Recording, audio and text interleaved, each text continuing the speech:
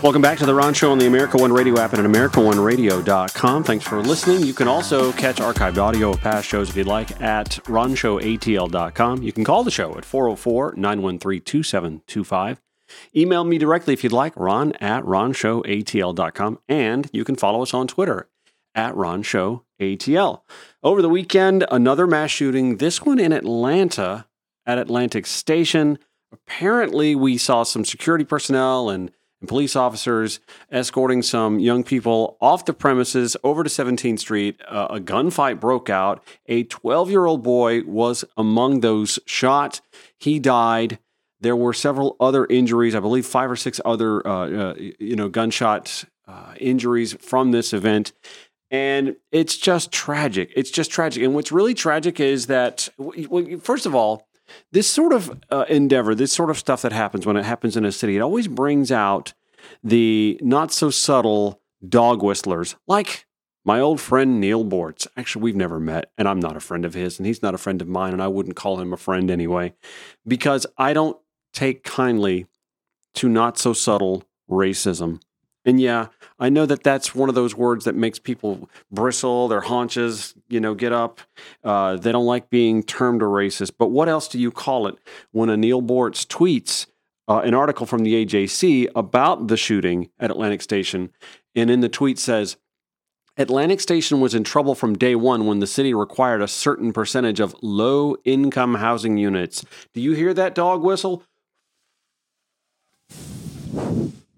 It's like a gale force wind. He continues, a friend moved in and out within weeks due to drug dealing in apartment hallways. He also tweeted earlier, you're not even safe walking near an Atlanta gas station, let alone stopping to fill up. Let's see. He tweeted later, by the way, nothing meaningful happens to address urban, that's another dog whistle term, urban violent crime until we address the fact that over 70% of children raised in urban households are raised without fathers in their homes. I mean, it's not even subtle. This is a culture problem. No, it's not a relative ease of getting guns problem, according to Neal Boortz. It's a culture, an urban culture problem. He's talking to our brown and black neighbors and friends, y'all. I know lots of, in fact, I live in Old Fourth Ward, Atlanta. Moms and dads, 2-parent households with kids doing just fine. This is not a culture problem, Neal. I mean, let's imagine, however, though, if we are talking about single-parent households and wondering how that became gauche after having families torn apart in the slave trade, the hyper-policing from emancipation through Jim Crow, racist response to civil rights legislation, disparate judicial outcomes, and hiring and housing bias, sending men to either prisons or long distances to find work if they're just not altogether killed by lynchings or at the hand of law enforcement in the first place. Did you ever think about that, Neal? Fatherless kids, by the way, are on the increase in white communities too, but hyper-policing and judicial disparities don't affect them similarly. I'm just blown away by the not-so-subtle racism from the former WSB talk radio personality, who I now believe is on some fringe rimshot FM signal up in the North Metro, where this sort of stuff gets lapped up. Delicious Kool-Aid. They love this. This is just revolting, just disgusting. This is not about culture. I mean, don't get me wrong. A 2-parent household is usually preferable to a 1-parent household. I mean, it takes a village to raise kids, not just a parent or 2 parents anymore. No doubt about it. But Neal and conservatives always leave out some crucial details in their racist dog whistling.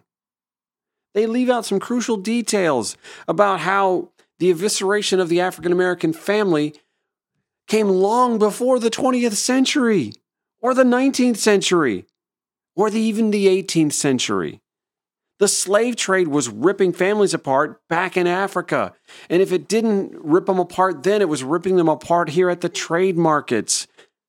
If it wasn't ripping them apart then, it was ripping them apart on the plantations and the farms and then sending kids off where they were needed by other plantations and farms, whether it's just down the road or counties or states away.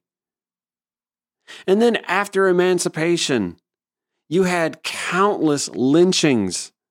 You had hyper-policing. Sundown towns came to be during the Reconstruction and Jim Crow eras. Black men locked up for just being out at night. You think that just ended with the civil rights legislation? No. Police disparities continued. In fact, they just were a lot more veiled. It didn't stop then. We all know what the 97 crime bill did to hyper-police the entire country. We're now a prison industry country. We don't want to talk about that, though, do we? No, we just want to talk about the culture problem that this is. Single-parent culture problem in the Black community. Not how it came to be. Don't want to talk about that, because that leads us back into what they call critical race theory. You know how they feel about critical race theory. They don't want to talk about it. See, they don't want you to learn history so that you'll figure out how we got to where we are. I mean, this is crazy talk, y'all.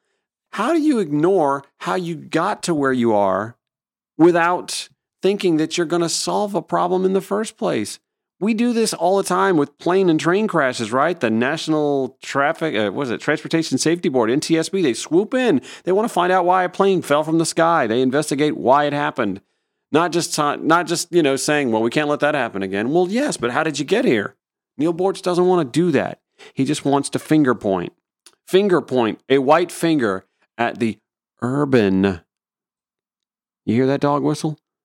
Urban communities. I see it for what it is. You got to call it out for what it is. Whether it's Neal Boortz or who's the guy that Mike Russell was running for a city council president here a couple years ago. He's an African-American man, but he says a lot of the same thing. Yo, guy, you got to figure out how you got where you are before you can talk about fixing a problem. And really, more police? You think that's the solution? More lockups? How about the gun problem? It's the guns. It's the relative ease of getting guns. How do teenage boys have guns? It's too easy. That's how. More RonShow after this on the America One Radio app and at AmericaOneRadio.com.